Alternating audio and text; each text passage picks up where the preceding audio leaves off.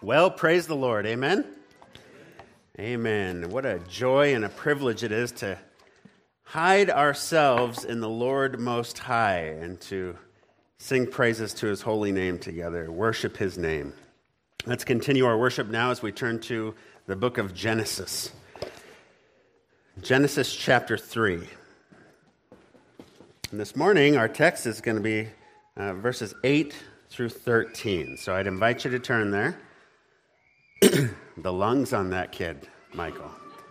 The lungs on that kid. He should be up here preaching. Genesis chapter 3, verses 8 through 13. Please stand with me for the reading of God's word. This is God's word. Then they heard the sound of Yahweh God walking in the garden in the cool of the day. And the man and his wife hid themselves from the presence of Yahweh God in the midst of the trees of the garden. Yahweh God called to the man and said to him, "Where are you?" And he said, "I heard the sound of you in the garden, and I was afraid because I was naked, so I hid." And he said, "Who told you that you were naked? Have you eaten from the tree of which I commanded you not to eat?" And the man said, "The woman whom you gave to be with me, she gave to me from the tree, and I ate." Then Yahweh God said to the woman, "What is this that you have done?" And the woman said, "The serpent deceived me, and I ate." May the Lord bless the reading of His word. You may be seated. Well, if you've been with us over these past couple of weeks, you'll know we've waded into what we've called perhaps the most important section in all of Scripture, at least as it pertains to the experience of human life on this earth and why things are the way they are. The world we live in today is vastly different than it was at creation. The crisis and chaos which fills our globe was not a part of creation in its original state. The overwhelming majority of humanity has only known how to operate within a corrupted world system like ours. In fact, there were only two humans, who ever got to experience life on this earth in its original glory, in its very good state. And those two humans were Adam and his wife Eve. Adam and Eve, who not only enjoyed life in a perfect environment, free from sorrow and sadness and sin and death, but who were also the only ones who experienced perfect fellowship with our perfect Creator. They're the only ones who had an unhindered, untainted, undefiled, unobstructed relationship with a holy God. As they were the only ones, outside of the Lord Jesus Christ Himself, who possessed perfectly sinless natures. And so far in Genesis, we've seen how this perfect God placed this perfect man and woman in a delightfully perfect garden, giving them every opportunity to not only survive, but to thrive in both the physical and spiritual realms. This man and woman who had the opportunity to live forever in this delightfully perfect condition, but of their own volition, of their own free, yet still finite and limited wills, they chose instead to form an allegiance with the creature, the serpent, Satan himself, rather than obeying the commands of their Creator. And we're all dealing with the fallout of this even today.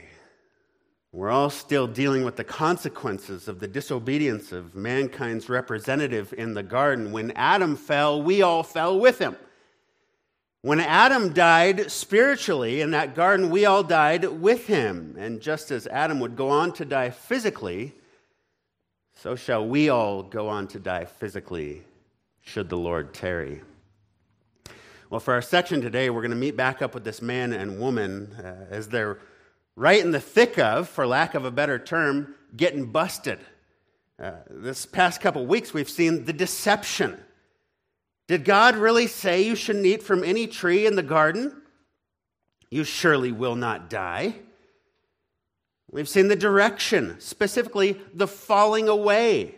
after they bought the lie, the fall of not only Adam, not only Eve, but every human being who would be born of his line, who would be born of his seed. We have all gone astray, each to our own way, as we all inherited Adam's now corrupted nature as he and Eve fell in this garden. And now we see the deflection, okay? And a very disgraceful display. The first display of man's fleeing from personal accountability. Man's first, but certainly not last, feeble attempt to make excuses for their own individual iniquity. These verses, 8 through 13, are the account of Adam and Eve's woefully pathetic attempt to pass the buck. And honestly, it would be somewhat comical and amusing if it weren't so darn tragic. But that's what it is. It's a tragedy. Consider the implications this single act had on world history, all the suffering, the tremendous suffering in this world, the atrocities, the horrors, the strife, the abuse, the neglect, the emotional, spiritual, and physical torments experienced by billions and billions of men, women, and children throughout the history of the world can all be traced back to this moment. Think of the magnitude of the repercussions of the falling of this man and this woman, and now consider their pathetic attempt to flee from their role in it. Okay? As they went from total delight to total depravity. We've already seen their eyes being opened in verse 7, the shameful realization that they were naked and the subsequent sewing together of fig leaves to cover their private parts. That's where we meet back up with them. They're cowering behind some trees. Look at verse 8. Then they heard the sound of Yahweh God walking in the garden in the cool of the day. Okay, so right from the get-go, right from the start, I want you to understand that the main character in all this is actually not Adam. Okay? It's not actually Eve either. It's not even the serpent who still roams about the earth looking for someone to devour. Oh no, it's not that old devil. The main character in this narrative is none other than the Lord God Almighty. Likewise, the main takeaway from this narrative, the main point of this narrative is not necessarily how men fell, though that's a huge part of it, but rather it's how Yahweh God responded to the fall of man. Okay? First of all, we notice Yahweh God is walking in this delightful garden, which we can only assume that he'd done before. It was nothing new for the man and woman to recognize this sound. Why, even Adam will say in verse 10, I heard that sound, that oh so familiar sound of you in the garden. Now, whether this is the pre-incarnate Christ walking in the garden, as we'll see with Abram in chapter 7, or some form of the Shekinah glory as Moses sees in Exodus 3, we don't know. We're not told here. But it's clear that Yahweh God was walking in the garden. And this is amazing to consider, right?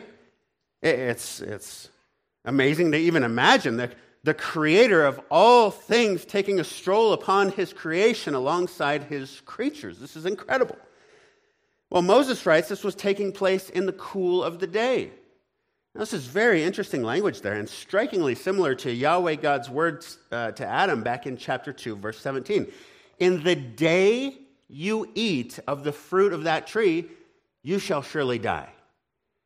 In the day, on that very day you eat of this tree, dying, you shall surely die. Well, here comes Yahweh. Here he comes in the cool, or the ruach, or wind of the day. I can't even imagine what this looks like, nor is it appropriate to do so. But again, I just love the thought of our perfect Creator wading through some tall grass or lilies or poppies planted atop the earth that he spoke into existence. I love the thought of the sound of the rustling of the leaves on the trees as he passes by them. Again, I don't know what this sounded like exactly, but Adam and Eve knew this sound, didn't they? And though there may have been a time when the sound of their perfectly beautiful and righteous and good and pure holy Creator would have exhilarated their senses, would have caused them to be drawn in like magnets, even though That may have been true even moments before they consumed that fruit. It's at this moment that we actually see them fleeing from that sound, running away from that sound, eluding that sound, even hiding from that sound.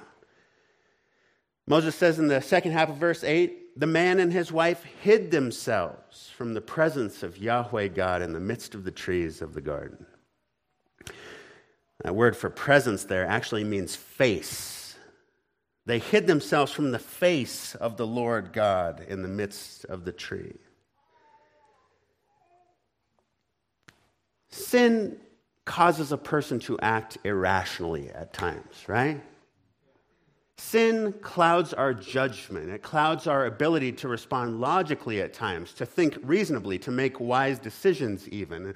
And there is perhaps no clearer illustration of irrational or illogical thinking than right here in Genesis chapter 3, verse 8. They hid themselves in the trees. You mean the trees that the Creator God just caused to sprout up from the earth?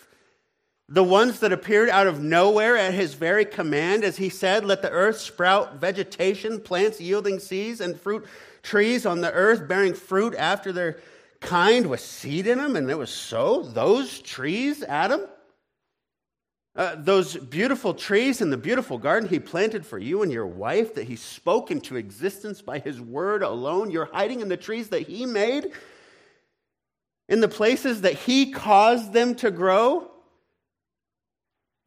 Sin, it clouds our judgment. It distorts reality. It destroys reason. As if we could ever hide from this infinitely omnipresent God who is always everywhere. He is omnipresent. He is all present. He is all-seeing, all-knowing, all-powerful. You're going to hide from God? Nobody can hide from God, whether believer or unbeliever. He knows everything about you.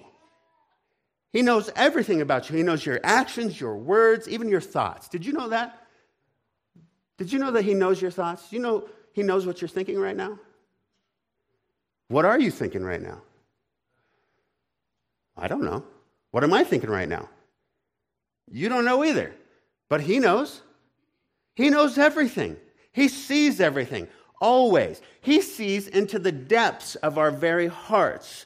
And no tree or building or physical structure or dark alley or shadow will ever change that. We have to understand. Psalm 139, O Yahweh, you have searched me and known me. You know when I sit down and when I rise up. You understand my thought from afar. You scrutinize my path and my lying down and are intimately acquainted with all my ways. How many are my ways? That's right, all my ways. Even before there is a word on my tongue, behold, O Yahweh, you know it all. You have enclosed me behind and before, and you have put your hand upon me. Such knowledge is too wonderful for me. It's too high, I cannot attain it. That's the infinitude of God's knowledge. It's incomprehensible to us, mere finite human beings. Where can I go from your spirit? Where can I flee from your presence? Adam and Eve, maybe behind some trees? No, David says, absolutely not. If I ascend to heaven, you are there. If I make my bed in Sheol, you are there. If I lift up the wings of the dawn, if I dwell in the remotest parts of the sea, like Jonah when he tried to run away from the God, right? From the Lord, right?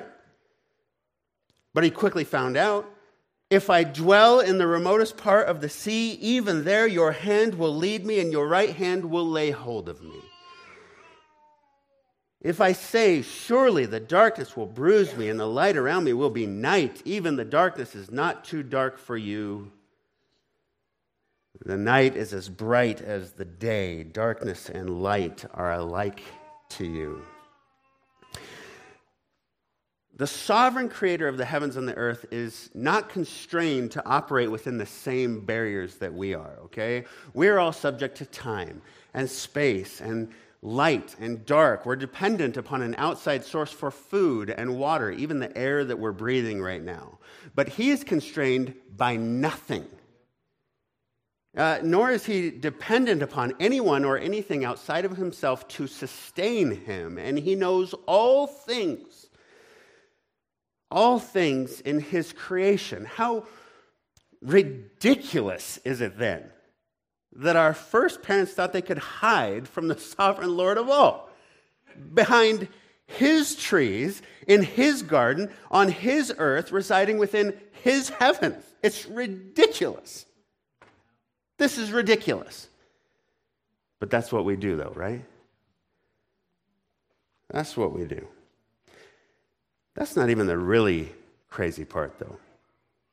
Not only was it irrational and foolish of them to think they could elude the presence of an all-knowing God, but they were also running away from the only one who could help them in their disgraceful, sinful condition. They were running away from the only source of any potential redemption or reconciliation or restoration to pre-fall condition. They were fleeing potential deliverance, which we know will come for those whom God calls. Here we see two spiritually dead individuals running away from the only one who has the power to then offer them life. Again, it's like a doctor saying, "Ooh, man, you better get that thing checked out. That looks like cancer. In fact, at this stage, you may not be around much longer. However, I have some good news. I have some good news. There's hope. There's this drug. There's this procedure that can save you. It can cure you. All you have to do is come into my office and we'll talk about it, okay?" It'd be like us running away from that doctor into our bedroom, closing the shades, jumping into our beds, hiding under our sheets because we don't want to hear the harsh reality that cancer is ravaging our body. Don't tell me that. You're offending me.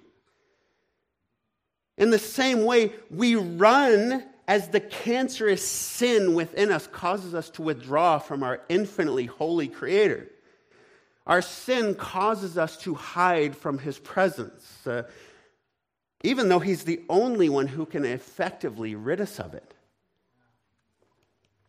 He's the only one who can rid us of the effects, who can rid us of the consequences. Our sin separates us from God as we're cut off from the light, cut off from the cure. Sin clouds the mind. It clouds our judgment. It causes us to behave irrationally. Think of Jesus' parable of the prodigal son. Man, this guy had it all, right? A loving family, servants, an inheritance. But he bought the lie which said he deserved even more. So he pursued the lusts of his flesh, the lusts of his eyes, and the pride of life. Same temptations Adam and Eve faced with this fruit, by the way. Same thing. The fruit was good for food. It was good for the flesh. It was a delight to the eyes, pleasing to the eyes. It was desirable to make one wise. And we all deserve that, right? That's pride. We deserve nothing. Well, the son, he wanted to get his too, so he no doubt indulged in lavish foods and wild sex and raging parties. I'm sure he was the big man on campus for a season. I'm sure he had all kinds of friends around him at this point, all kinds of admirers clinging to him at this point. Jesus said he left his father behind. I'm going out here, Pop. I don't need you. Went out to live recklessly, spent all his inheritance. He bought the lie of sin only to find himself in the pig pen, literally, eating the slop of the swine. Sin and the temptation to sin caused him to flee from the light, from what he knew was good and right, and ultimately it led him into a pit of despair. But that's human nature. That's what we do. It's who we are. We hide from the face of our Lord. And it's going to be that way till the very end. Did you know that? To the very end. John tells us in the Revelation, just as the tribulation period really starts to kick off, he says, "The kings of the earth and the great men and the commanders and the rich and the strong and every slave and free man will hide themselves in the caves and among the rocks of the mountains. And these will say to the mountains and to the rocks, 'Fall on us, hide us from the presence of him who sits on the throne and from the wrath of the Lamb. For the great day of their wrath has come. Who is able to stand? Fall on us. Hide us from the presence of him who sits on the throne. From the beginning to the end, sinful men and women hiding from the presence of the Lord God the Almighty. What a disgraceful sight this is in the garden, isn't it? Isn't it disgraceful? But remember, Adam ultimately isn't the focal point of this account. Here's where I want you to see the magnificent character and nature of your Creator on full display. Look at verse 9. Yahweh God called to the man and said to him, "Where are you?" Notice here, no hailstones of fire, no soul-trembling earthquakes, no peals of thunder and sounds of flashes of lightning as he walked through this garden. There were no legions of the heavenly host trailing behind the Lord as he prepared to tread the winepress of the wrath of his rage upon these two pathetic, cowering creatures. He wasn't even running in the garden. He was walking in the garden in the cool of the day as he called to Adam and said, "Where are you?" Now again, he's not trying to gain information here, right? He knows exactly where Adam and Eve are, doesn't he? They're right over there, behind that tree. He can see them there, clear as day, in their itsy-bitsy, teeny-weeny, green and fig leaf string bikinis. No, he's not looking for Adam here. He knows exactly where Adam is. This is him asking Adam directly, "Where are you?" Think about it, Adam. Think about where you are right now. Think about what you're doing. Think about why you're hiding from me. Where are you? Tell me, Adam. Tell me why you and your wife are where you are. This goes way beyond just their geographical location or their physical location. It's actually God saying, "Where are you in relation to me?" And don't miss the grace in his asking this question. Don't miss the fact that God would have been absolutely justified in breaking through those clouds, peeling back the very sky itself, looking down and saying, "I told you not to eat from that tree. And now you die." Two carcasses on the ground just like that, eternal souls in everlasting hell. They're everlasting souls in eternal hell. He would have been perfectly justified in doing that, perfectly within his rights and ability to do just that. But instead, he comes in gentleness. He comes in tenderness, condescending to this disgraceful, sinful man and saying, "Adam, where are you? Where are you?" Now, perhaps he's asking some of you here this morning the same question. Where are you? Where are you? Well, verse 10 gives us a glimpse of the things to come, not only in our passage, but for sinful man throughout the ages, even up to and including today. Instead of Adam just saying, "Oh, right over here, listen, I'm so sorry I ate from that tree." Instead of Adam just telling God the truth, which God already knows, by the way, Adam starts digging himself a deeper hole. Look at verse 10. Adam said, "I heard the sound of you in the garden, and I was afraid because I was naked. So I hid. You were coming to see me, I heard you, and I got scared." This is the first mention of fear in the Bible, by the way. Fear is the opposite of faith. Paul says the spirit of fear is not from God, for God has not given us a spirit of timidity or fear, but of power and love and self-discipline. In fact, all good things come from God. James says he's the giver of all good things, all good gifts, gifts which do not include irrational and sinful fear. The giver of all good things? That doesn't sound like someone we should be afraid of. Oh, make no mistake, he should be feared, reverentially speaking. We finite creatures ought to have a reverential awe and terror of the magnificent power of the Lord God the Almighty, but not in a sinful way. We shouldn't flee from him or hide from him or dread him. That type of reaction only comes from those who hate God, because they know they'll be exposed by God. He'll shine a light upon their true character, which the rest of us humans can't really see all the time, right? This is the reaction of much of mankind, including the kings at the end of the world who would love their own sin more than they love their Creator. And Adam, who says, I heard you coming, and I was fearful. I was afraid of you. Why? Because of my guilt and my shame, my disgraceful condition. In other words, because I was naked on the outside and dead on the inside. I am naked. And then again, God's graciousness on full display in verse 11. Again, he could have said, nonsense, Adam. This has nothing to do with your being naked physically. You've been naked your whole life. You're hiding because you're a rotten little creep who ate of that tree. Blatantly disobeying my command. Get real. Boom. Dead. Two dead carcasses on the ground. Two everlasting souls in eternal hell. He could have done that. He could have easily done that. Just like he could have done it to all of us the very moment we sinned against him.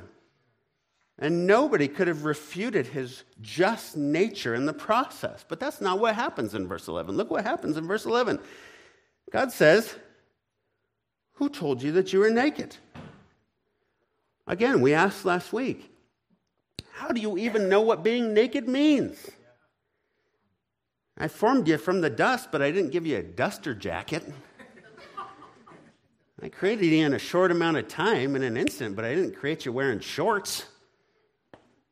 You've been frolicking around this place this whole time in your birthday suit. Ever since I breathed the breath of life into your nostrils, you've never known anything else, Adam. But now you guys know you're naked? Who told you that you were naked? You see what this is? It's God trying to draw Adam out of these trees, not push him away by force, right? Do you see this? He didn't come to Adam in anger. He came with a sincere desire to make Adam understand why he was in the position he was in. Adam, I know the answer to these questions. I know everything. Have you eaten from the tree of which I commanded you not to eat? God knows Adam ate. He knows it. Just like he knows how Adam knows that he's naked, just like he knows exactly where Adam is behind those trees. But again, he wants Adam to say it. You tell me. You confess your sin to me, and then repent of your sin. Ask for my forgiveness. That's what this is all about. God knows all the answers to all the questions, but he wants to hear us say it. That's what he wants. One commentator said the basic reluctance of sinful people to admit their iniquity is here established. Repentance is still the issue. When sinners refuse to repent, they suffer judgment. When they do repent, they receive forgiveness. This is a matter of confession and repentance. And God's saying, do you agree with me that you are who I know and who I say that you are, Adam? Well, people hate that. Oh, they hate it because they feel like it's an attack on their character. They don't want to be told this. They don't see this for what it truly is, namely the mercy of God. It's a mercy that he asks this of Adam. God, in his graciousness, his steadfast mercy, is trying to get Adam to acknowledge his transgression for himself, so that that the healing and restoration process can then begin. It needs to begin there, though. Adam, it's time. Adam, where are you? Adam, who told you that you were naked?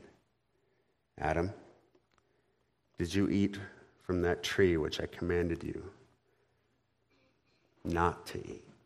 Just tell me. Just tell me. Any parent in here knows this. We've all interacted with our kids in similar fashion when they've sinned and we've confronted them on it. We know our kids did it. We know the details of their doing it. We may have even seen them doing it with our own eyes, and we've said it. I've said it personally many times. Just tell me what happened.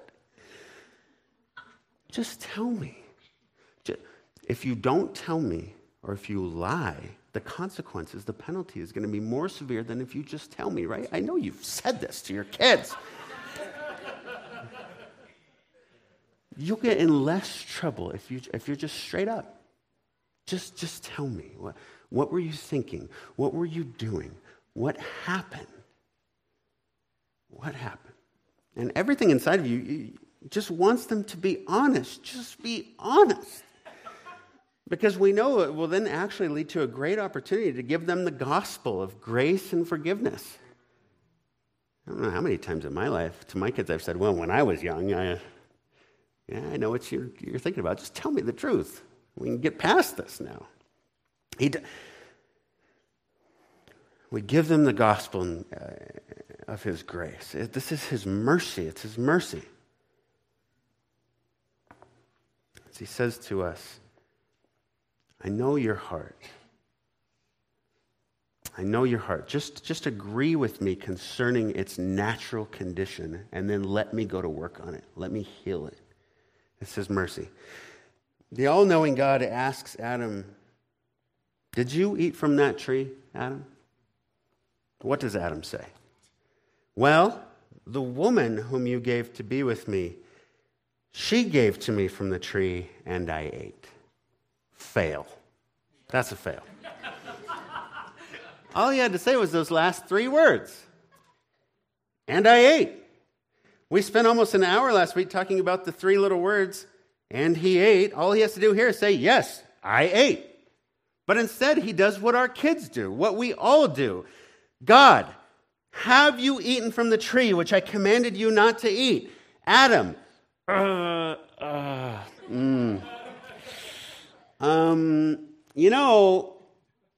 you remember that time when it was just you and me in the garden and there were the animals there and I was naming the animals?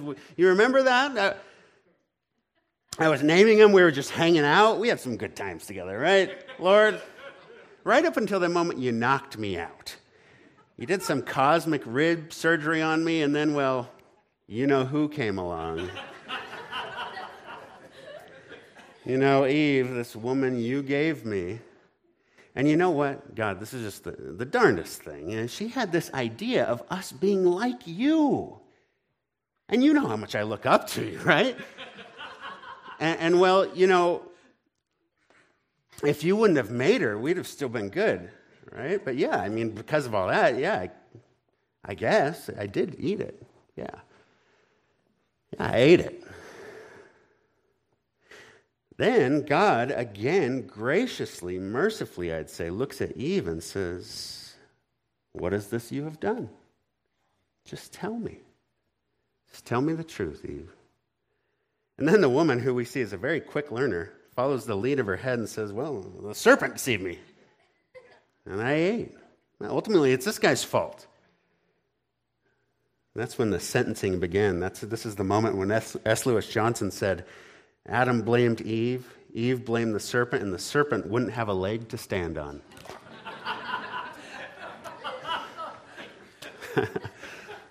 No, this is very serious. Serious because we've all been there at some point, right?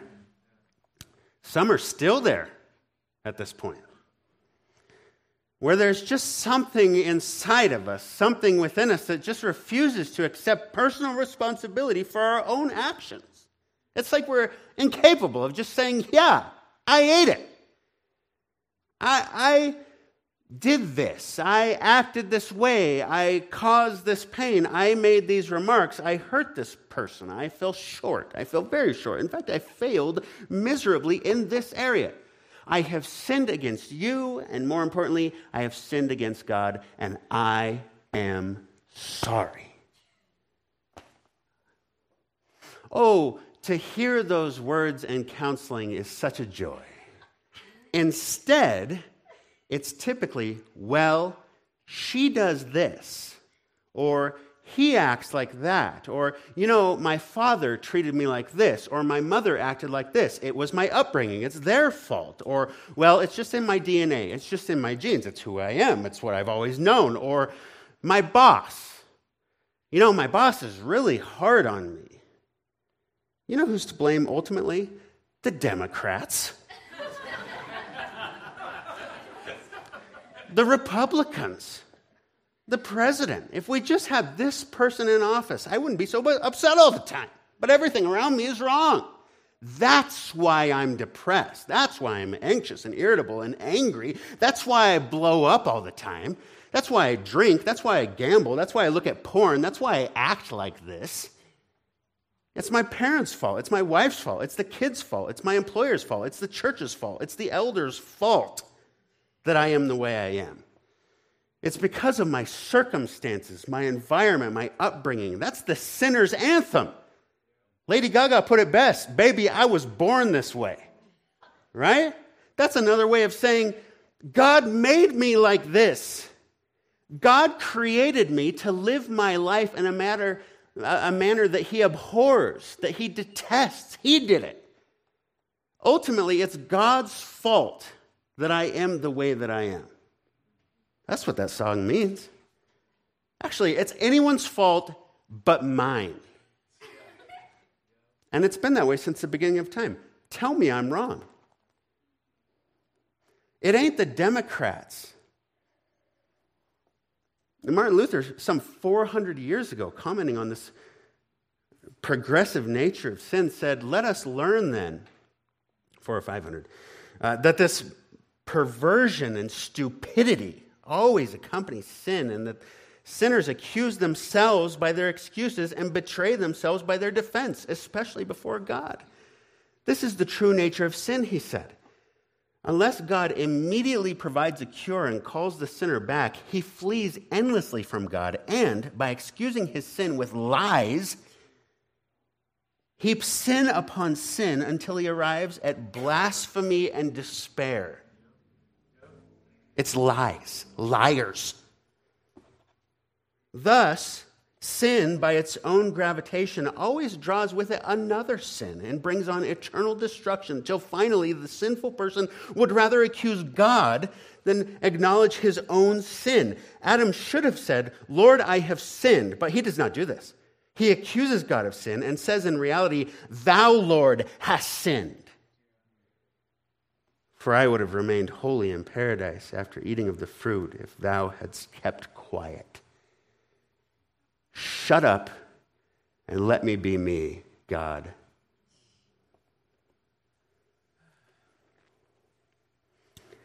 It's a natural reaction of sinful man and woman to deflect and to shift blame to others, to our circumstances, to our environment, to our upbringing. But I ask you to consider the circumstances, environment, and upbringing of Adam. It was all perfect.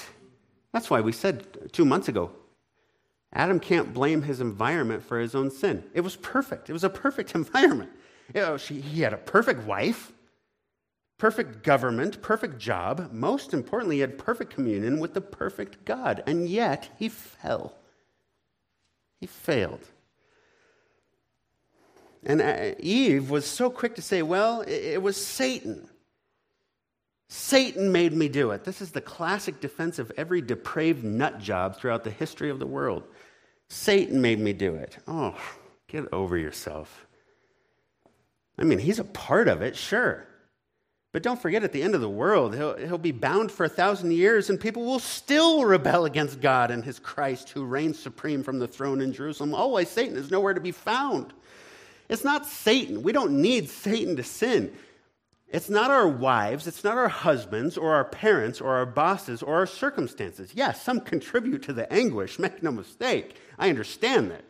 Some don't help the situation, but the problem is us. The problem is me. I'm the problem.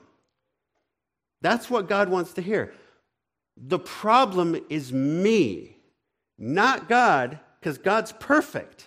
It's me who is the problem. I did it. I took that fruit from her hand. I put it to my mouth. I ate it. And I'm sorry that I ate it. I'm sorry, but knowing me, I'll probably do it again tomorrow. But I don't want to. And I'm praying, Lord, that you will give me strength to turn from it and to be more like you. Is that so difficult? Answer, yes.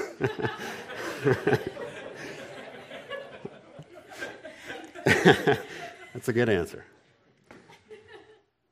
It's difficult because that's who we are. Adam, where are you? Who told you that you were naked? Have you eaten from the tree of which I commanded you not to eat? How much better if Adam would have not run from, but run toward God in the garden, if he would have just fell on his face before the Lord and all his shame and guilt and total transparency regarding his total depravity and total inability and said, "Oh Lord, I did the only thing you told me not to do. I am so sorry. I have failed my probation. I failed my wife. I failed my children to come, and I brought sin and death into your perfect creation, and I blew it for everybody. But I am so sorry." How much better would it have been if he would have just said, "I am so sorry. It's my fault. Please don't kill me. Please forgive me. Please have mercy on me, O Lord. Please change my heart so I don't do it again." How much better? Well, how much better then if you or I, knowing what we know, do the same thing initially and consistently throughout our Christian life. Right? It's amazing. The moment that prodigal son sitting in the slop of the pig pen, the slime of the swine, eating the husks and sitting in the mud, all of a sudden comes to his senses. When he came to himself, he said, "How many of my father's hired men have more than enough bread, but I'm dying here with hunger? I know what I'll do. I'll rise up. I'll go to my father. I will say to him, 'Father, I have sinned against heaven and before you. I am no longer worthy to be called your son. Make me as one of your hired men.'" That's humility, which is even lacking from so many professing Christians today, by the way. We call them Arminians. As has been said, those who feel they're basically good, but just need a little bit of God's help to be great. Right? But that's what the prodigal did. He had humility. He rose up, came to his father. "I am not worthy to be called your son. I am not worthy to be called your son. In your power, make me one of your slaves." He rose up, he came, he confessed, he repented, he turned from his sin, he turned from his wickedness, he turned to his father. And look what Jesus says of the father. While he was still a long way off, the father saw him, felt compassion, ran and embraced him and kissed him. My brothers and sisters, may we not languish in the misery and pits of unconfessed and unrepentant sin any longer than we have to. He knows our thoughts. He knows our inclinations. He knows the motivations of our hearts. He knows that we're desperately wicked. He knows that we're totally depraved, even if we don't want to admit it. It's so much better, though, to just agree with him that we are who he says we are and say, "Yeah, you got me. That's me. I'm as hopeless as you say I am, but I want the double cure. Save from wrath and make me pure. O Lord, make me your slave. You're going to have to do it, though, because I don't have the ability. I don't have the power to do it in my own nature. Deliver me from the bondage, O Lord, and enslavement to my own sin, and make me or cause me to be a slave of righteousness. Instead, we tend to double down, right? Even triple down. It's crazy. It's madness. It's sin. It's sin. But there's a cure. And it's only found by those who come to the Lord, only those whom the Lord calls to himself and draws to himself. Are you one of those? How do you know? You know because you hear his voice calling you through his word. You know because you believe in the promise of his cure. You believe in his promise of the one who would come into this world, not born of Adam's seed, not inheriting Adam's original corrupted sinful nature, but rather one who would be born of a woman, the seed who we'll hear about over these next couple of weeks. You know because you trust in his gospel of grace. You know because, unlike Adam, you hear and believe and then obey his word. Because he's your Lord. He's your master. You believe his word, including the difficult parts, like what it says about us in our natural condition. You know because even after he heals you by grace through faith, you continue to confess and repent of your sin as you continue to fall short of his glory. Which you know because you now hate the things that he hates and love the things that he loves. And you depend on him and him alone to inform, transform, and conform you into the image of his Son. You know because instead of hiding from God, you're hiding in God. Is that true of you this morning? Are you hiding from God this morning? Or are you hiding in God this morning? Are you here this morning running from God because of your guilt and your sin and your shame? Or are you running toward God, knowing that he and he alone has the power to deliver you from it? Well, I'm here to tell you it's time to stop running. It's time to stop hiding from him. Nobody in this room can say he hasn't been long-suffering with us. The fact that you're here this morning, that you're even here, listening to his word, listening to his gospel, is evidence of the amazing grace that's been extended to you personally. I ask you then, how will you respond to this grace?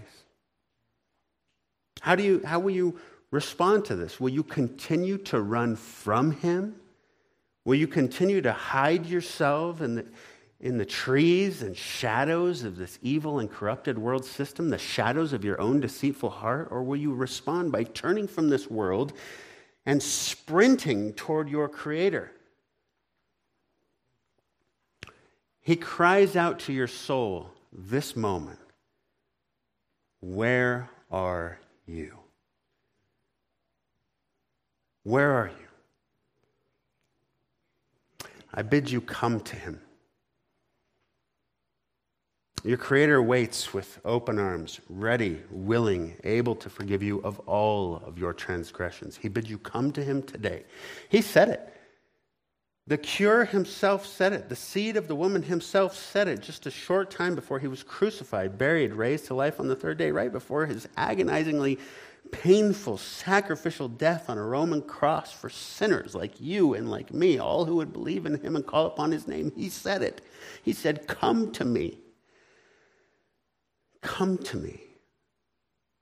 All who are weary and heavy laden, I will give you rest. Take my yoke upon you. Learn from me. I am gentle and humble in heart. You will find rest for your souls. My yoke is easy, my burden is light. He bids you come to him today. Behold, now is the appointed time.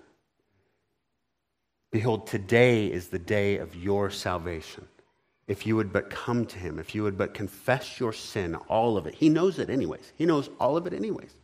So pray it and agree with him. Confess it to him. Ask him to forgive you of it, to cleanse you, to wash you as white as snow. Ask him to remove the stain of sin and shame and guilt, to remove the fear of death and the bonds that enslave you to your own sin nature in this evil, corrupted world system. Ask him to enable you through the power of his Spirit to flee from that sin, to turn from that sin, to spend the rest of your Spirit-indwelled life on this earth confessing your sin and turning from your sin. For we know that if we confess our sin, he is faithful and just to forgive us our sin and cleanse us from all unrighteousness. Ask him to grant you eternal life in that presence where there will no longer be any curse, that place where we will see his face. Not hide from his face, but see his face. Ask him to make it this true of you this morning. He's been gracious to us, has he not? Well, don't forsake his gracious long-suffering for another moment.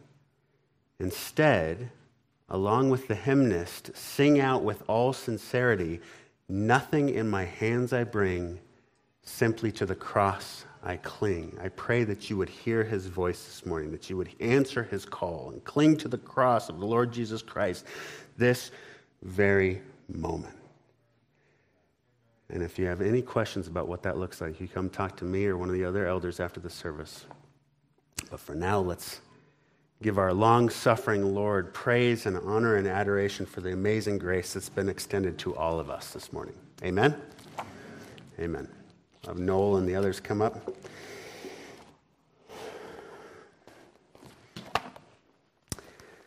Heavenly Father, we do thank you for your amazing grace. The grace of being able to find refuge in you. Our mighty fortress, our solid rock, the rock of ages. What a joy, what a privilege it is that we have the ability even to sing this song to you because of what's been done for us by the Lord Jesus Christ. We're so undeserving, but we recognize that. We admit it. We admit that it took you doing a mighty work in our hearts to regenerate our hearts, to transform our hearts, to give us whole new hearts and new natures so that we could adequately live for your glory and your glory alone. I pray that you would do the same for anyone here whom you are calling at this moment. You would save their soul, as you are worthy of their praise as well as ours. But it's a delight to give it to you, Lord, and we do so now. In Jesus' name, amen.